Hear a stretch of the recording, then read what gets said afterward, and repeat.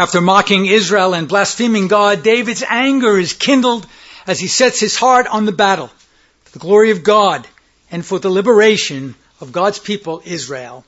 This is the 35th sermon in the series, Dynasty, Lordship, and Authority, an exposition on the first book of Samuel. Our Old Covenant reading coming from Samuel in chapter 1, Samuel in chapter 1 beginning in verse 12 through verse 30. By inspiration of God, the prophet writes this. Now, David was the son of that Ephrathite of Bethlehem, Judah, whose name was Jesse. And he had 8 sons, and the man went among men for an old man in the days of Saul. And the 3 eldest sons of Jesse went and followed Saul to the battle. And the names of his 3 sons that went to the battle were Eliab, the firstborn, and next unto him Abinadab, and the third Shammah. And David was the youngest, and the 3 eldest followed Saul. But David went and returned from Saul to feed his father's sheep at Bethlehem. And the Philistine drew near morning and evening, and presented himself 40 days. And Jesse said unto David his son, Take now for thy brethren an ephah of this parched corn, and these 10 loaves, and run to the camp to thy brethren. And carry these 10 cheeses unto the captain of their thousands, and look how thy brethren fare, and take their pledge. Now Saul and they, and all the men of Israel, were in the valley of Elah, fighting with the Philistines. And David rose up early in the morning, and left the sheep with a keeper, and took and went as Jesse had commanded him. And he came to the trench as the host was going forth to the fight, and shouted for the battle. For Israel and the Philistines had put the army in array, army against army. And David left his carriage in the hands of the keeper of the carriage, and ran into the army, and came and saluted his brethren. And as he talked with them, there came up the champion, the Philistine of Gath, Goliath by name, out of the armies of the Philistines, and spake according to the same words. And David heard them. And all the men of Israel, when they saw the man, fled from him, and were sore afraid. And the men of Israel said, Have ye seen this man that has come up? Surely to defy Israel is he come up. And it shall be that the man who killeth him, the king will enrich him with great riches, and he will give him his daughter, and make his father's house free in Israel. And David spake to the men that stood by him, saying, What shall be done to the man that killeth this Philistine, and taketh away the reproach from Israel? For who is this uncircumcised Philistine, that he should defy the armies of the living God? And the people answered him after this manner, saying, So shall it be done to the man that killeth him. And Eliab his eldest brother heard, when he spake unto the men, and Eliab's anger was kindled against David. And he said, Why camest thou down hither, and with whom hast thou left those few sheep in the wilderness? I know thy pride and the naughtiness of thine heart, for thou art come down that thou mightest see the battle. And David said, What have I now done? Is there not a cause? And he turned from him toward another, and spake after the same manner. And the people answered him again after the former manner. The Hebrew writer writing to us in Hebrews chapter 11, the first 6 verses. By the same Spirit, the apostle says this, Now faith is the substance of things hoped for, the evidence of things not seen. For by it the elders obtained a good report. Through faith we understand that the worlds were framed by the word of God, so that things which are seen were not made of things which do appear. By faith Abel offered unto God a more excellent sacrifice than Cain, by which he obtained witness that he was righteous, God testifying of his gifts, and by it he being dead yet speaketh. By faith Enoch was translated that he should not see death, and was not found, because God had translated him. For before his translation he had this testimony, that he pleased God. But without faith it is impossible to please him. For he that cometh to God must believe that he is, and that he is a rewarder of them that diligently seek him. Thus far is the reading of God's most holy, inerrant, and finally authoritative word. The grass withers, the flower thereof fades away, but the word of God stands forever. And by his holy word is the gospel presented unto us again this day. And it is, to be sure, a gospel of victory. Now once again, Israel and the Philistines square off for battle. At this time, however, the situation takes a different dynamic. Instead of engaging in an all-out battle, the Philistines offer an alternative. That alternative was Goliath. Goliath of Gath, of whom was a giant, who was a giant of a man, almost 10 feet, if you remember, almost 10 feet tall, clothed in brass and iron. Very, very intimidating. Because that is what he was meant to be, intimidating.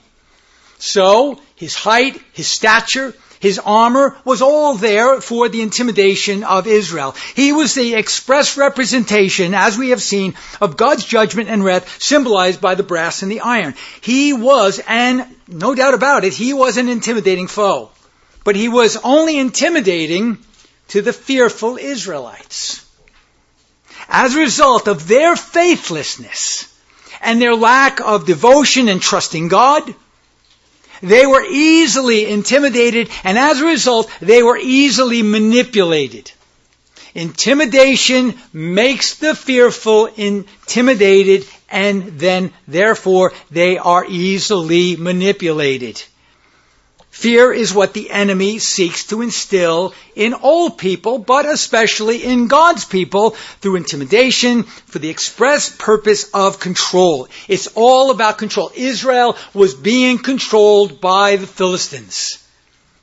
Whenever God's people submit to fear, faith departs, and they are easily dominated. All tyrannical entities, whether it is an individual, a father, a mother, a husband, a pastor, or a governing official, they want control. That's what they want. All tyrannical entities want control so that they can be the ultimate dominator over another person's conscience, life, and future. You see, that's really what it's about. Goliath was there to intimidate Israel to the point where their conscience was so violated that they were no longer able to fight. They were no longer able to look up to God or to pray. Over and over and over we read that Jesse's sons were following Saul. Notice, they were not following God, they were following Saul. When people follow man, they will be easily intimidated. So the Philistines sought to control their future, Israel's future, by intimidating them. In fact, what they were seeking to control was their own future. They believed that if they could control Israel's future, they would then be in control of their own future, and their future would be masters over the slavish Israelites. They believed that they could gain ultimate control and domination by destroying any possibility of an uprising by the Israelites. If the Israelites were so fearful that they would not uprise, then the Philistines, it was a shoo-in. They could walk right in and dominate the fearful Israelites. So Goliath's plan, the Philistine plan, was to first intimidate Israel so that they would be psychologically unprepared to fight. This was an intimidation tactic. By destroying the morale of the nation of Israel through Goliath's intimidation tactics, they would be that much closer to their goal of ultimate domination. Now, what must be understood at this juncture is that Israel was fearful as a direct result of Saul's wickedness and poor leadership. Whenever you have poor leadership, you will have a people ripe for control, ripe for intimidation, ripe to fear. And so while in the midst of fear and impending destructive conflict, at least that's what they saw. They thought this was it. This was an impending catastrophe. There was nothing they could do. We see the giant, we see the brass, we see the iron, we see his armor bearer, we see the intimidation, and of course we have a foregone conclusion that we're done. That's what fear does. And so while in the midst of fear and an impending destructive conflict with the dreaded Philistines, David is once again brought into the historical narrative. Thank God for one man to stand against the Philistine. Notice, now David was the son of that Ephrathite of Bethlehem, Judah, whose name was Jesse. He had 8 sons, and the man went among men for an old man in the days of Saul. Now God here again is pleased to record David's lineage a second time as the son of this man, Jesse of Bethlehem, Judah. The reason for this repetition is so that we do not miss its importance. Now if we go back to 1 Samuel chapter 1 verse 1, we can see the import. Notice 1 Samuel 1:1. Now there was a certain man of Ramoth Zophim of Mount Ephraim, and his name was Elkanah, the son of Jeroham, the son of Elihu, the son of Tohu, the son of Zoph, an Ephratite. Now, the beginning of the book of Samuel, we are introduced to this faithful priest, Elkanah, this faithful man who was the husband of Hannah, who bore Samuel. In other words, David is now associated with the covenant line of priests. And while Goliath is a covenant breaker, David, as we shall see, and as we have seen, is a covenant keeper, which makes a dramatic distinction between the two. You have a covenant breaker and a covenant keeper. Furthermore, not only was David associated with the lineage of priests, he was from Bethlehem, Judah. Any association with Bethlehem, which means the house of bread, has gospel ramifications since Jesus was born in Bethlehem of Judea. Now, these gospel references, this house of bread, is not only to show forth that he is the bread of life, which gives salvation, but that this is the man of God, the Christ of God, who is also the dominant force in nature. He is the same messianic Christ who is spoken of in Psalm 2. In other words, to make mention of Judah or to make mention of Bethlehem is to point forward not only to Christ as Savior, but the kingly office of Christ as the kingly magistrate among nations. The kingly tribe of Judah, the Lion of the tribe of Judah, the Lord Jesus, who David symbolizes. So we see the connection with David and the priestly line of Elkanah. But there is a curious addition to David's lineage. The scripture makes mention of Jesse in a very particular fashion. Notice what it says in verse 12. Now David was the son of that Ephratite of Bethlehem, Judah, whose name was Jesse, and he had 8 sons. And notice the next line. And the man went among men for an old man in the days of Saul. Now the literal Hebrew tells us that Jesse was stricken in age and was therefore, according to God's law, exempt from going to battle. The phrase, went among men for an old man, is to be translated, he was stricken as other old men, implying he was not able to fight. And yet, to his credit, he sends his 3 eldest sons to the battle in order to represent the family. To his credit, as a faithful patriot, he sends his sons to represent him. We then read in verse 13, and the 3 eldest sons of Jesse went and followed Saul, and that's a phrase there that we have to recognize. He was sending his sons, and they, as God very clearly says, and they followed Saul to the battle. But David, verse 14, was the youngest. And then, right after that, it says, and the 3 eldest followed Saul. Again, a second time. Twice the scripture states that these 3 eldest sons were followers of Saul. They had bought into this idea that a man could save them. They had bought into the idea that a king could save them, a president, a congressman, a judge, whatever. But knowing what we know about Saul and what Jesse's sons should have known about Saul from Samuel, this was a mistake. It seems as if these sons were on board with the idea that a king would be their salvation and that a king like any other nation and every other nation could deliver them. And yet, without God intervening, that could never be the case. Verse 14 makes another mention that David was the youngest. And this is a clue as to his age. According to the law of war, God's law of war, a young man had to be at least 20 years old to serve in a military campaign.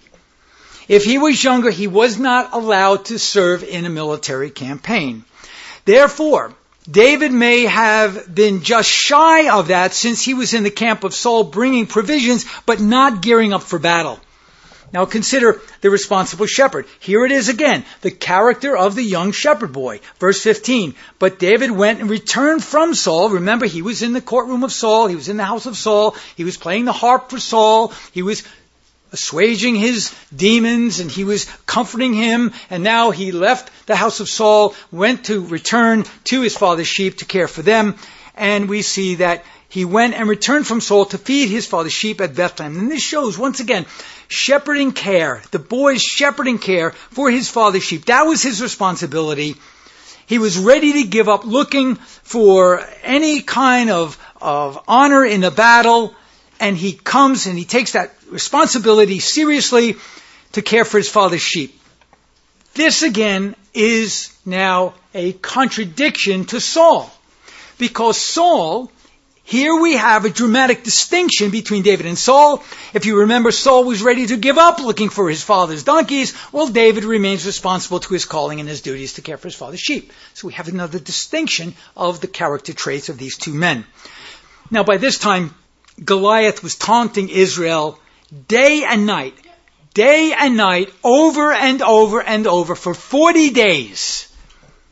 And the Philistine, verse 16, and the Philistine drew near morning and evening. That became the devotion for Israel.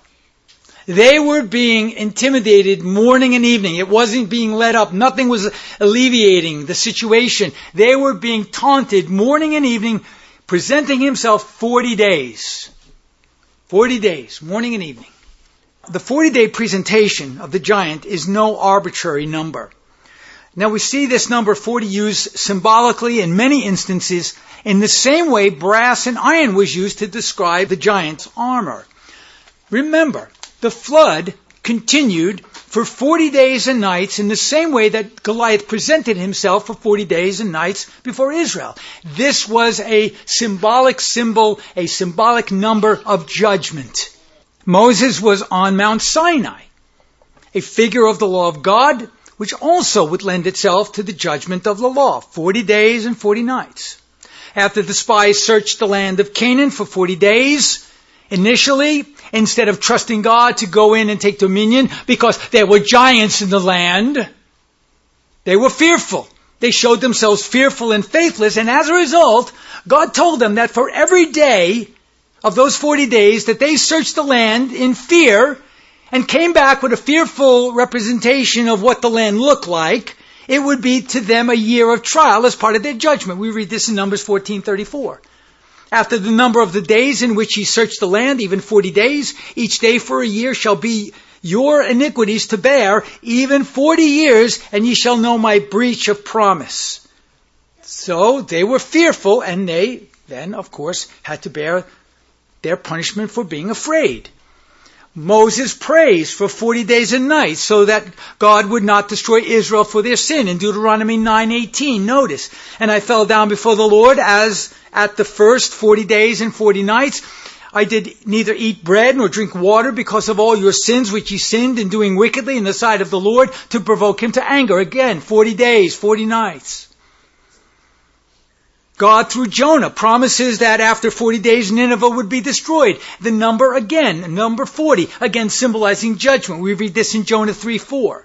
And Jonah began to enter into the city a day's journey, and he cried and said, yet 40 days, and Nineveh shall be overthrown. Ezekiel was commanded to lay upon his right side for 40 days, symbolizing the 40 years of Judah's transgression and God's judgment against them. Christ himself was in the wilderness for 40 days and nights in the same way Moses was on the Mount Sinai not eating or drinking. And this too, I believe, is where Christ was being tempted while at the same time contemplating the judgment of God. Upon Christ's resurrection, he declares himself the undisputed King of nations. And for 40 days before his ascension, showing himself to the nation that he had been judged, yet victorious over sin and death. This 40-day event was also a period where he would once again search out the land of Canaan victoriously, not like the fearful Israelites in the days of Moses, but as the victorious king, searching out the land for 40 days and 40 nights. This time, not fearful, but victoriously conquering it because of his victory over sin and death. We might see this 40-day period as a time of testing as well. Goliath's taunting. 40 days and 40 nights. A test. He was testing to see if there was a man that would come down and fight. Goliath's taunting, the spies searching, the Lord's wilderness temptation, all of these point to a time of great testing under a period of judgment. And so there may be these both symbols in this idea of the 40 days and 40 nights. But to be sure, Israel was facing a serious test of faith, and they were failing miserably. Even though Jesse is not active in the fight, he is supportive in it and shows as much by commissioning David to bring supplies to the troops. And we see this in verses 17 and 18. Jesse says to David, take to your brethren an ephah of parched corn, an ephah of this corn, and these 10 loaves, and run to the camp to thy brethren and carry these 10 cheeses. So we have a number of things here: the corn, the loaves, the cheeses, and check and see how your brethren are doing. Now let's consider what he brings. First, he brings a measure of parched wheat or grain. The word corn is a poor translation in the King James. It is actually literally a kernel or wheat. The word corn is not in the original, but it is to be translated as kernel. The second thing he brings is 10 loaves of bread. Notice the number 10, signifying completeness or sufficiency, as in the 10 commandments, or as in the 10 plagues upon Egypt, or in the 10th, the tithe, or the 10 virgins, or even Jesus' declaration of himself as the great I am in John's Gospel, which he says 10 times. We might even add the human fingers and toes. Got 10 fingers and 10 toes. Completeness. When God created man, he created man complete with 10 fingers and 10 toes. What do you do when you have your first child? You count 10 fingers, 10 toes. Do I have a complete baby? The Reverend E.W. Billinger adds this. He says, completeness of order, making the entire round of anything, is therefore the ever-present signification of the number 10. It implies that nothing is wanting, that the number and the order are perfect, that the whole cycle is complete. Thirdly, he brings 10 cheeses. This is curious, since the word used for cheese is more accurately to be translated as milk. Perhaps the milk had to be made into cheese, or it was being made into cheese in order to transport it. But the intent of the word is definitely to be rendered milk. So he brings milk, he brings bread, he brings these things that would encourage them. He brings the corn, he brings the kernel, he brings all of these things that would be used to encourage and strengthen, not only physically, but this is a symbolic spiritual strengthening. All of these foods were to be brought to the army so that they would be strengthened for the battle. And again, the gospel here is presented in these foods symbolically. So we see David, a great type of Christ. Whenever the people of God are facing their Goliaths, he delivers these symbolic foods to them, and they are strengthened for the battle. There is, of course, a practical lesson here as well. Whenever we're in the battle, whenever we're in any battle with the giants of the enemy, whether it's our sin, our conscience judging us by the law, or the wicked of the world, we are to be comforted by the gospel of God, which is brought to us by Christ himself through the word, by the Spirit, for our strengthening. Christ is expounding the word unto us so that we are strengthened. The Puritans always believed that the real breaking of the bread was not the communion table. That was symbolic. But the breaking of the bread was the unpacking of the Word of God. This Word is the bread of life. This is what the minister is to feed the people with, so that they would understand the promises of God, the judgments of God, the protection of God, the mercy of God, the comfort of God, the wrath of God against the enemy. So as we preach the gospel, we unpack the gospel, and you are then given the bread of life so that you might digest it. And then, because we are lambs, we then regurgitate it, and we chew the cud, and we swallow it again. We're always remembering the gospel. We have the gospel in our mind. We have the word of God in our mind. We bring it to our thoughts.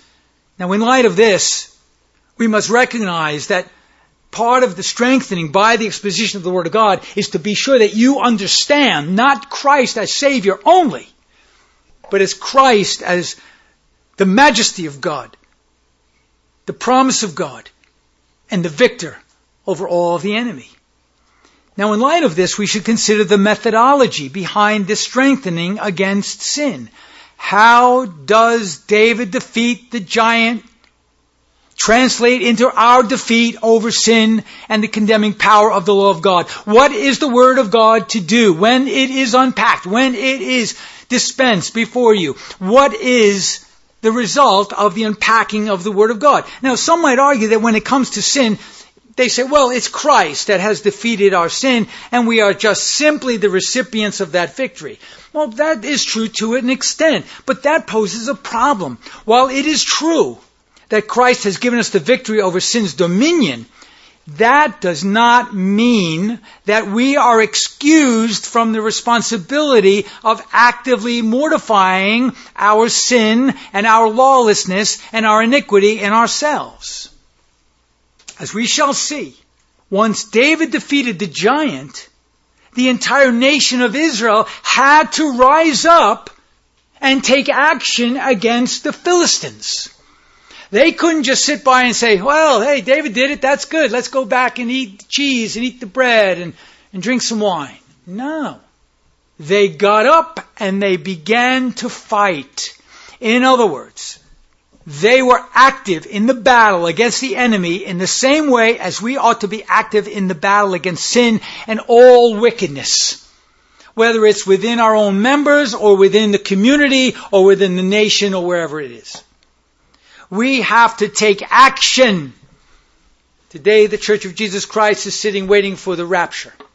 And that will incapacitate the church because we are called until the day of our death to work while it is still light. We cannot just sit back and wait for Jesus to take away our sin or to rebuild our culture. We must be involved in that work. The work of mortification, the work of reconstruction as well. As the apostle says in Romans 8:13, for if ye live after the flesh, ye shall die, but if ye through the Spirit, notice that, if you, by the power of the Spirit, if ye be of Christ, but if you all through the Spirit do mortify the deeds of the body, ye shall live. In other words, we have a responsibility. Now, while it is also true that Christ has put to death any condemning power of the law, it does not mean that we are to ignore the law's commandments as to how we are to think and live. We still have a part to play. In fact, the law's condemning power over our conscience is always at work to convict us of sin so that we can mortify sin and then be redirected as to what is right and good in the sight of God. Now observe the situation of Israel's army under Saul's leadership. Verse 19 and 21. Now Saul and they and all the men of Israel were in the valley of Elah, fighting with the Philistines, for Israel and the Philistines had put the battle in array, army against army. Now it seems as if there were still minor skirmishes between the Israelites and the Philistines, but according to verse 21, there is nothing which indicates that the entire armies were in conflict. They still were on the two mountains, and Goliath was presenting himself ultimately before Israel to see who would come down and fight. While the armies are setting up to actually fight, this is when David is preparing to visit the situation, to visit his brethren, but not before he takes responsibility for his shepherding stewardship by leaving the sheep with a keeper. Notice, he didn't just desert them. He left the sheep with a keeper. I find this very interesting. When Jesus told the apostles that he was going to leave them, he said, I will leave you, but I'm sending you a comforter. I'm sending you a keeper. Same way that David did. We see the symbology here as well. I would not leave you comfortless. I will send you the comforter. So as he leaves, he sends the keeper. Same way that David does. There's so much gospel here. It's incredible. So now, once David gets to the battleground with these provisions that his father had tasked him with, things are at this point at critical mass. Leaving his carriage, he hastens to his brethren only to witness the Philistines' taunt by the giant Goliath. And as he talked with them, verse 23 and following, behold, there came up the champion, the Philistine of Gath, Goliath by name, out of the armies of the Philistines, and spake according to the same words, and here's the key phrase, and David heard them. David was listening. And all the men of Israel, when they saw the man, they fled from him and were sore afraid. David heard. And David heard the words which the giant spake, and this is so significant, so important. Notice, firstly, while the men of Israel saw Goliath, David heard Goliath. They were looking with eyes of flesh. David was hearing with the ear of faith. So while the men of Israel saw Goliath, David heard what the giant said. And this tells us that Israel was, again, like when they looked at Saul, they were looking at an outward show. They were superficial in their assessment of the Philistines' champion. They were looking with the eyes of flesh. Now there are a number of secular proverbs which come to mind. And I think David might have even thought about this. The bigger they are, the harder they fall. And, he's so big, you just can't miss him. Secondly, this shows us what kind of world and life view Israel had. Their worldview was secular. David is about to bring an entirely different world and life view to the situation. He, as a young man, without any weapons, as we shall see, is going to show his fearful Israelites a lesson. So while Israel is looking at the physical situation without God factored into the equation, and that's the key. When we look at what's going on today around us, we have to factor God into the equation. For God is providentially orchestrating the equation for our testing. As the Philistines of Washington are intimidating us 40 days and 40 nights over and over, what will we do? Do we see the giant, or do we hear what he says as he blasphemes God? So David is about to bring an entirely different world and life view to the situation. And while Israel is looking at the physical situation, while God factored into the situation, David is looking at everything from a God-fearing, providential sensitivity perspective. He understands this is God's test. Upon hearing the blasphemy, upon hearing the intimidation, upon hearing the mocking that the giant was spewing forth, this made David's blood boil. We have a man who is angry. And we have a man who is angry and he's not sinning. He is angry with the wicked as God is angry with the wicked every day. Here's a man who had the honor of God instilled in his own heart. Commentator Dale Ralph Davies observes, he says, David brings a whole new worldview to the situation. To this point, the narrative has been godless. But now, David injects the godly question into the episode. Doesn't having a living God make a difference in all of this? David understood that God was a living God. He was not some dead idol. He was not a soul. He was the God of forces. You see, David factors in God into every situation, even when it seems to be the most dire, the most terrible situation, the most incredibly difficult situation, and the most fearful situation. David doesn't care because he's not looking with the eye of sight. He's looking with the eye of faith. And this, I believe, the fact that man, the church, those church-going people, even those ministers that do not factor God into every situation, I believe that this is a fatal flaw of the modern professors of religion today.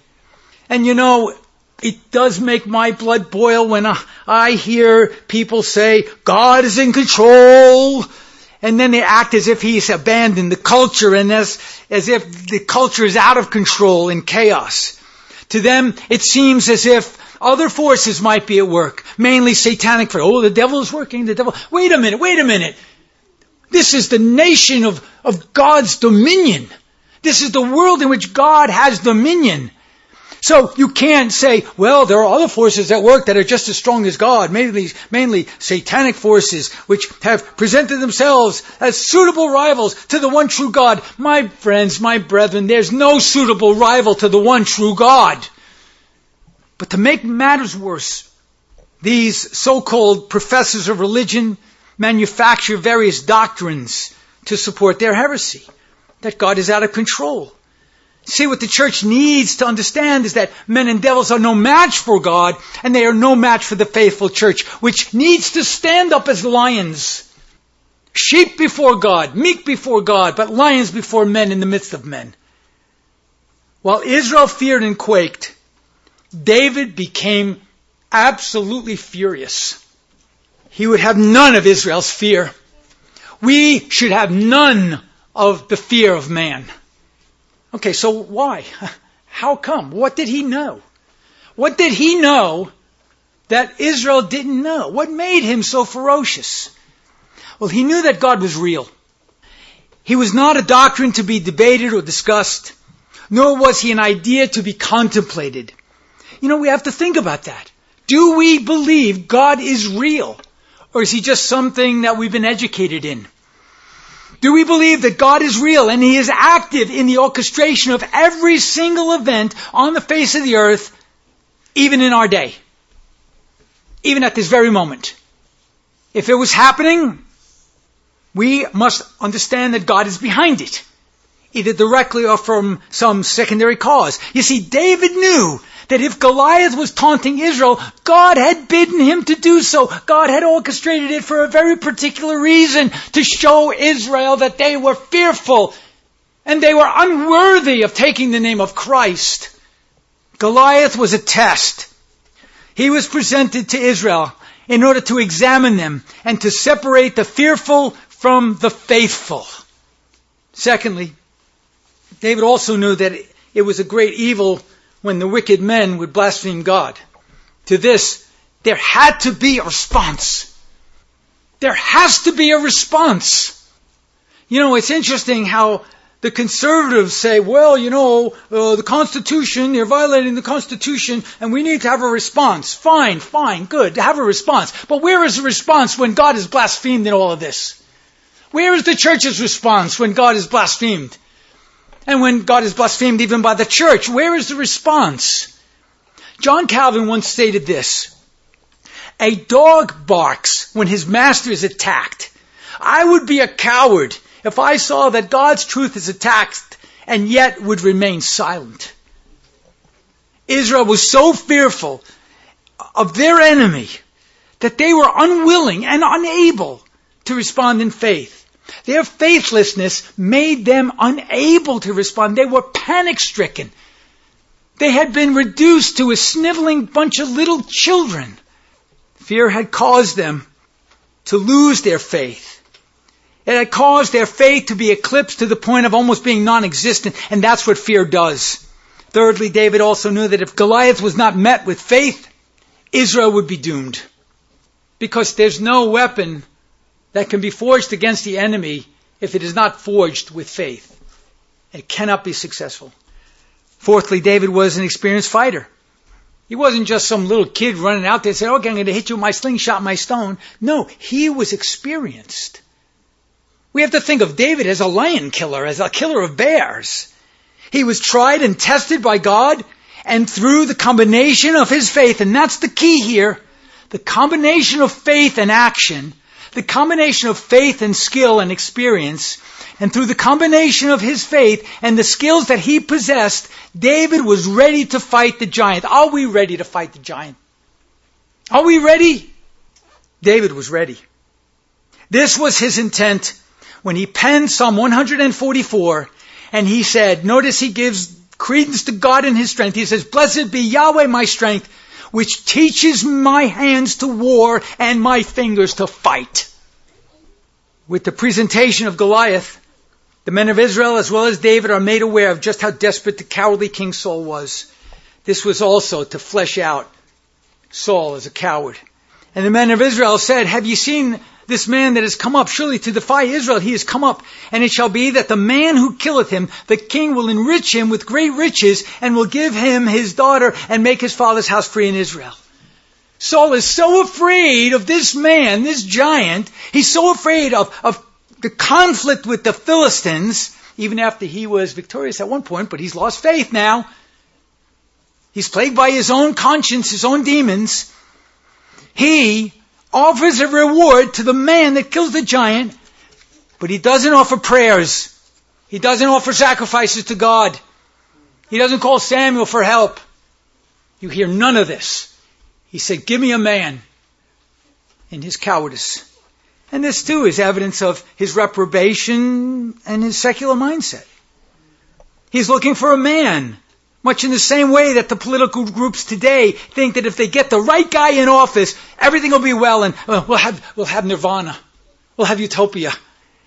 Well, getting a godly man in office is good. No man can bring about a utopian situation. It has to come from God. Now, of course, we should want men to get in there who are Christians, who want the law of God to be part of the nation's fabric, but we cannot trust in men. We cannot trust in anyone, especially a Saul.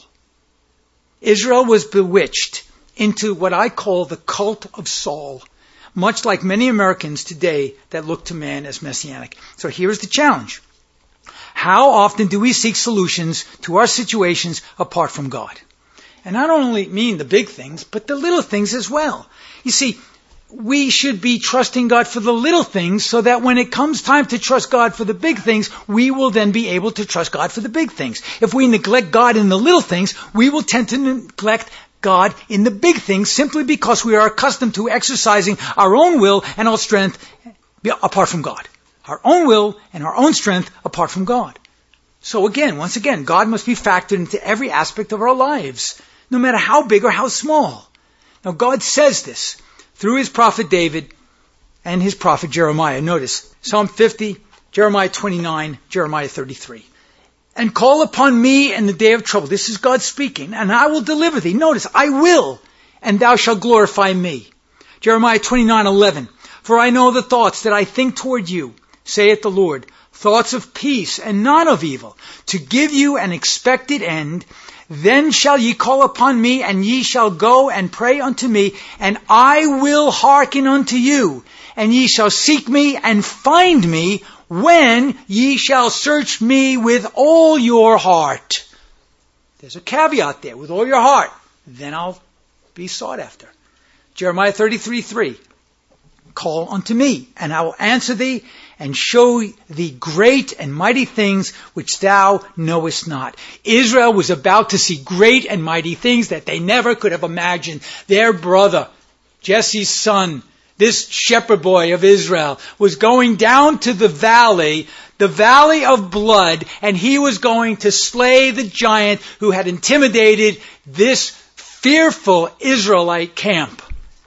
It would be an incredible astonishment. They never would have realized this in their wildest imaginations. We are not interdependent on God, but totally dependent upon Him for everything, even the breath in our bodies, for He upholds all things by the word of His power, and that includes us. But I think the problem with the Christian church, the modern church today, is that they really don't know what it means to commune with God in prayer. It is not a formulary exercise. It's an open heart conversation where you talk to God and God listens. Where you pour out everything to God. As you talk with God, God does answer as He brings things to mind as you pray. You bring the things of promise to your own mind as you remember. God said this and God said that. And the word here, I hid it into my own heart. And it comes back to you. And this is what God does. He makes you remember what He has said. That's why you need to read the Word of God. So He answers you as He brings to your mind His promises, those things that you have hidden in your heart. And often, as we pray and as we agonize, and I don't know, when's the last time really, be honest with yourself. When's the last time you agonized over something in prayer? Well, I can guarantee you this. If you went to the doctor one day and he said, you have cancer, or you have this illness or that illness, or your son or your daughter is injured, or something terrible happens, I guarantee you will begin agonizing in prayer. Is that what it's going to take? Is that what it's going to take when they line you up for national mandatory vaccinations for you then to agonize in prayer and ask God to help?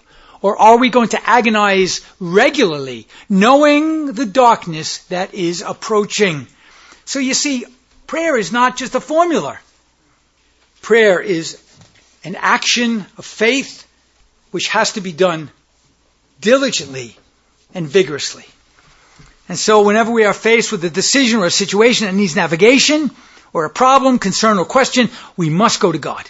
We must talk to Him, and don't stop talking until He answers. Saul failed to seek the face of God, to his shame and discredit, because he had forgotten God. He had forgotten who God was, and he had replaced God with his own capabilities. And now he was beside himself. By offering a reward to the man that kills the giant, Saul is actually saying that he will enrich anyone that relieves him of his kingly responsibilities. That's what the church has done today. Oh, let the congressman deal with it. Let the president fix it. Let this one fix it. No, the church is here to fix it. We cannot relinquish our responsibilities. Saul was a coward, and his leadership made everyone else cowardly. Because when you have a coward leader, a leader who is a coward, everyone will follow that leadership. Note the addition to the situation regarding Saul's reward, which David touches upon in verse 26. And David spake to the men that stood by him, saying, What shall be done to the man that killeth this Philistine, and taketh away the reproach from Israel?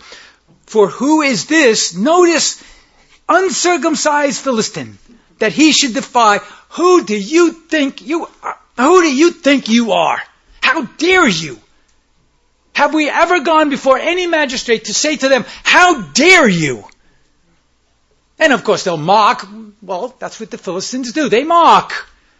That's what the Goliaths do. They mock. David's concern is the reproach that the giant is pouring out upon God and His people. So here's a man who honors God and will not allow anyone or anything or any institution to speak blasphemously against him. He is so incensed that when sometimes you get angry, your eyes start watering, your face gets red, you start sweating, you start fidgeting. I can't wait to get my hands on this guy. That's David. He's so incensed that he seems to cry out, who does this uncircumcised, no good for nothing Philistine think he is, to defy God's army? This is God's army. And that's the thing we forgot. We forgot this is God's army. We're God's army. Now, the reason why the church is so complacent, and even sinfully complacent, is because of fear. Instead of responding boldly in faith, the modern church responds according to the flesh in fear. In the same way Israel feared the Philistine for lack of faith, so too has the modern church done likewise in their response to the uncircumcised state, the reprobate NEA, the politicized World Health Organization, the so-called medical experts of death and deceit, and any other group that defies the living God. Where is our witness? What are we doing? You know what's going to happen? Everybody's going to be fired up, hopefully, when you leave here today. Tomorrow morning, when your alarm goes off, you'll wake up and say, another day to be complacent. Instead of taking the armor of God and doing valiantly for the cause of Christ. God then introduces another situation to young David. But by this time, it doesn't come from the enemy. It comes from his own household. They're mocking him. They're saying, oh, you just wanted to come see the battle. You're just a child. And Eliab, his eldest brother, heard when he spake unto the men, and Eliab's anger was kindled against David, and said, Why camest thou down hither? And with whom hast thou left those few sheep in the wilderness? I know thy pride, and the naughtiness of thine heart, for thou art come down that thou mightest see the battle. Jealousy and envy, here it is once again from the household of those who should be a faithful household. Jealousy and envy now rears its ugly head against David by his eldest brother. Very interestingly enough, by his eldest brother. David is charged by that brother with coming to the battle only to watch Israel quake in fear and to be entertained by the coming battle. Furthermore, he is charged with leaving his responsibilities as a shepherd, which he didn't do. And in addition to these insinuations, David is also charged with pride and wicked intentions. All of this was untrue. David was there at the bidding of his father. He was obedient to his father for the encouragement of the men of Israel. And the people that he was trying to encourage were kicking back at him. They're saying, oh, stop it. Enough with this. You don't understand. You're just a child. Look at out there. Look at that giant. You don't get it. You just want to see us cower and be fearful. And that was not the case. But think why he was so angry. In fact, the word anger is literally the word which means to snort through the nostrils in anger. He was actually snorting. He was so angry at David. Now remember, Samuel passed over that brother from being ordained as king, and he chose David, the lowly shepherd, who obviously was ill-regarded by his elder brother. So you've got envy and jealousy, and this must have been one of at least the triggers for Eliab's anger, fueled by his envy and his hatred that he was not chosen and that David was. And here again we see gospel symbolism. The first is now the last, and the last is now the first. In the same way that Adam was the first and now the last, Jesus is the last, but now he is the first. David is now God's prophet, who has no honor among his own brethren and countrymen in the same way that Christ had no honor in the midst of his own countrymen.